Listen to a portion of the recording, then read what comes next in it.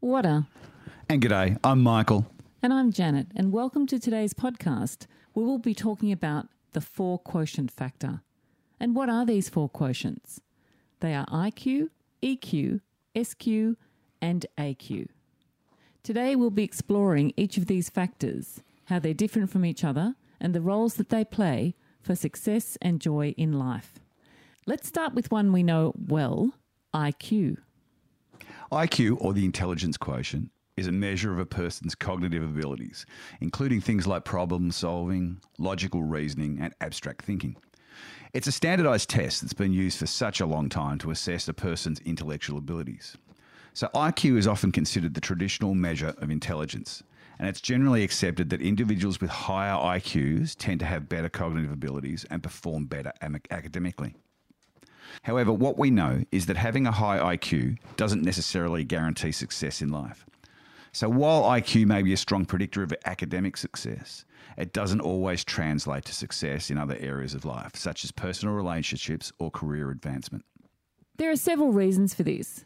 Firstly, IQ only measures a narrow range of cognitive abilities, focusing on areas like problem solving and logical reasoning. Other important aspects of intelligence, such as the other three that we are discussing today, emotional intelligence, social intelligence, and adversity intelligence, are not captured by these IQ tests. Secondly, IQ is only one factor in success. Other factors such as personality traits, motivation, and work ethic play important roles in determining a person's success and joy in life. Someone with a high IQ may not necessarily have the motivation or work ethic to achieve their goals, while someone with a lower IQ may have strengths that allow them to succeed in different ways. Finally, IQ is not always an accurate measure of a person's true abilities. IQ tests can be influenced by a variety of factors, such as test anxiety, and I can think of loads of examples of people that I've known through my life who are super smart, but they fall apart at exam time due to the stress.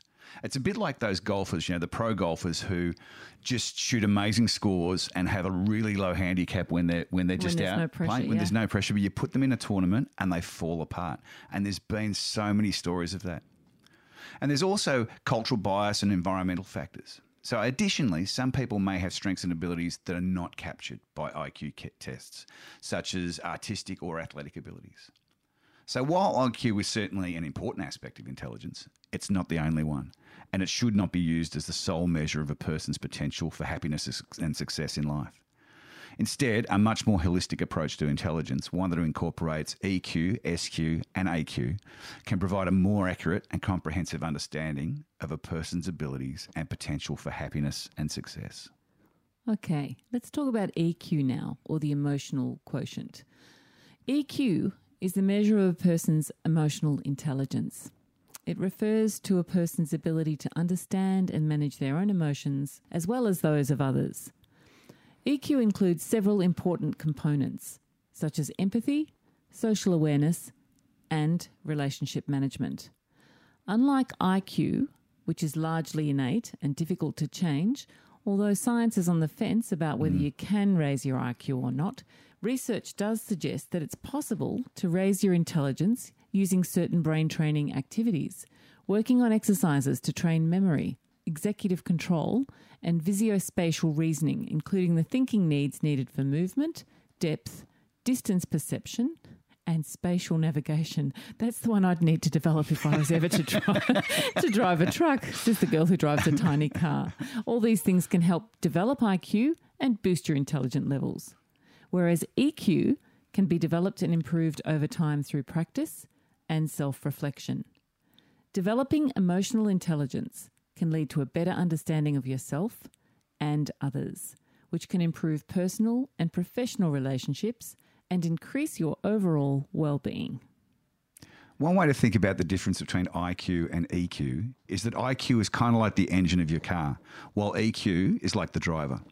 So a high IQ might give you a really powerful, sporty engine, but without the skilled driver to navigate the road ahead, you might not get very far. Similarly, the person with a high IQ may have strong cognitive abilities, but without emotional intelligence, they may struggle to navigate complex social situations and build meaningful relationships. So I had an uncle who was a great example to draw on here. He was super smart, highly intelligent, and particularly in maths and sciences. So while he possessed a really high IQ, his low EQ and SQ negatively impacted his life. So despite his intelligence, he struggled to connect with others and build social relationships due to his lack of social skills and intolerance of differing beliefs and values. This led him, sadly, to living a fairly solitary and unsatisfying life, highlighting the importance of not only intellectual abilities, but also emotional and social intelligence. Research has shown that emotional intelligence is a key factor in personal and professional success and happiness. People with high EQ are able to navigate social situations, manage conflict, and build stronger relationships.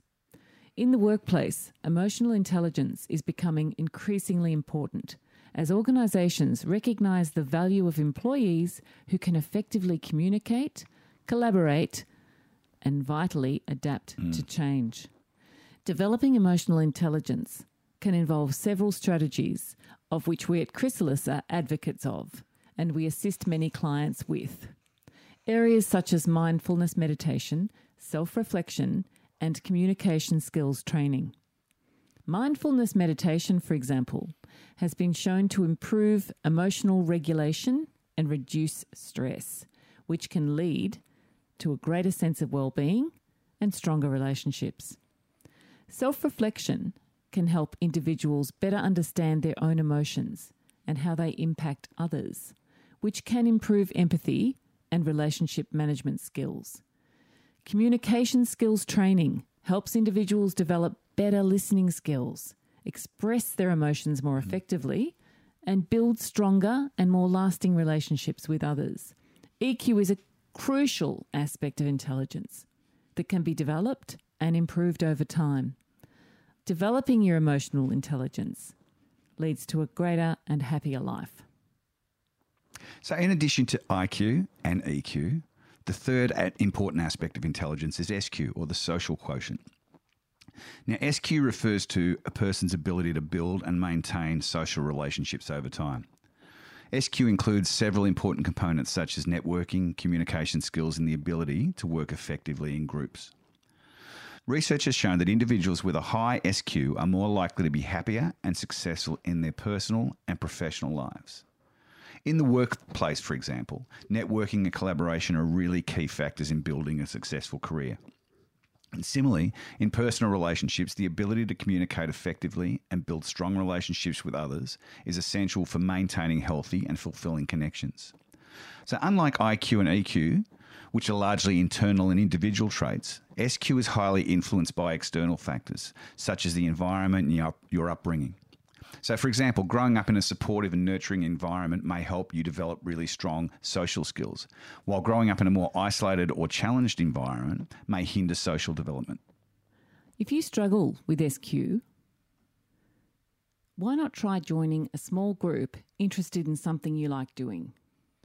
I recommend, if you're socially awkward, joining a local theatre group, as they are thriving with fun and interesting people. And although you may not be ready to take the stage, there are many backstage roles where you can meet and connect with others. Good point. There are many groups around, not just theatre groups, but there are groups that you can become involved in that will help you hone your social skills. There are lots of groups online. There are coffee catch-ups. There are walks. Just reach out and you can start developing your SQ. Like EQ, SQ can be improved through practice and intentional effort, and even if you're naturally introverted.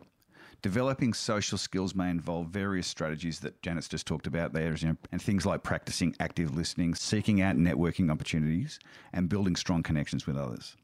It may not be easy for you, but you can develop it with practice, and the more you step outside your comfort zone, the easier it becomes. So developing your SQ can lead to greater happiness and success in your personal and professional relationships and improve your overall well-being. So to complete our four quotients, we're going to discuss the really important aspect of AQ, or adversity quotient. AQ is the measure of a person's ability to handle adversity and overcome challenges. This includes things like resilience, grit, and the ability to bounce back from setbacks. And we know in life that adversity is inevitable. Just like the roller coaster analogy we discussed in a previous podcast, everyone experiences setbacks, failures, and challenges at some point.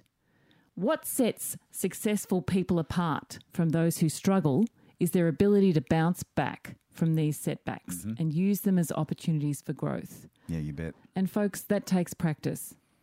So every time you hit a wall of adversity, just keep going. Keep going. Pause, get your breath, and get back up again. Research has shown that individuals with a high AQ are better equipped to handle difficult situations, maintain a positive outlook, and find creative solutions to problems. AQ is often considered the most important type of intelligence because it is the one that determines how well a person is able to cope with and thrive in difficult situations. While some people may be naturally more resilient than others, AQ, like the other muscles, can be developed and improved through intentional effort and practice. Developing AQ involves several key strategies, such as cultivating a growth mindset, building a support system, and practicing self-care. And also, if you need professional help, please go and see your GP. They'll put you in contact with a professional psychologist to give you some strategies to help you build your adversity muscle. And so, Janet mentioned some strategies such as cultivating a growth mindset, which involves seeing challenges as opportunities for growth and learning rather than as setbacks or failures. This mindset can help individuals approach difficult situations with such a positive outlook and a willingness to learn from your mistakes. You can also build a support system that may involve seeking out supportive friends, family members, or as Janet said, joining some support groups or working with a therapist. Having a strong support system can provide you with the encouragement and resources you need to overcome challenges and build resilience. And practicing self-care is really important. This involves taking care of yourself physically, mentally, and emotionally. It may be getting more sleep, eating a healthy diet, engaging in regular exercise, practicing stress management techniques such as mindfulness or meditation. So by developing your AQ, you can become better equipped to handle difficult situations, maintain a positive outlook, and find creative solutions to the problems. So why are these 4 types of intelligence so important, and how do they relate to one another? Let's look at a few examples to explain. Imagine 2 people, both of whom have high IQs. One of them has a low EQ and struggles to connect with others, while the other has a high EQ and is able to build strong relationships and work effectively in teams. While both of these people may be intellectually gifted, it is likely the one with the higher EQ will be more successful in life, as they'll be able to leverage their skills and build a supportive network. Similarly, imagine 2 people who are both highly socially adept and have strong networks of friends and colleagues. One of them has a low AQ and gives up easily when faced with challenges, while the other has a high AQ and is able to persevere through even the toughest of times. While both of these people may be well connected, it is likely that the one with the higher AQ will have a happier life, as they'll be better equipped to navigate the ups and downs of both their personal and professional lives. So, while having a high IQ is one thing, and we probably overplay it, it is not the only type of intelligence that contributes to happiness and success in life. We need a good mixture of EQ, SQ, AQ, and IQ. And having a high EQ can help you connect with others and work effectively in teams, while having a high SQ can help you build and maintain social relationships. However, as we've just covered, it's the AQ that determines how well we handle adversity and overcome challenges, which is a critical factor in achieving fulfillment, happiness, and success. So going back to my uncle's story, it serves as a reminder that IQ and intellectual abilities alone are just not enough for that happiness and success in life. Building emotional and social intelligence, as well as resilience, will make an enormous difference in your ability to connect with others, navigate challenges, and achieve personal and professional goals. Ultimately, strive to have a balance of all 4 types of intelligence. It'll help you thrive in both your personal and professional lives. And when you put them all together, that's what we call your LQ, your life quotient. Until next time, love and blessings. See ya.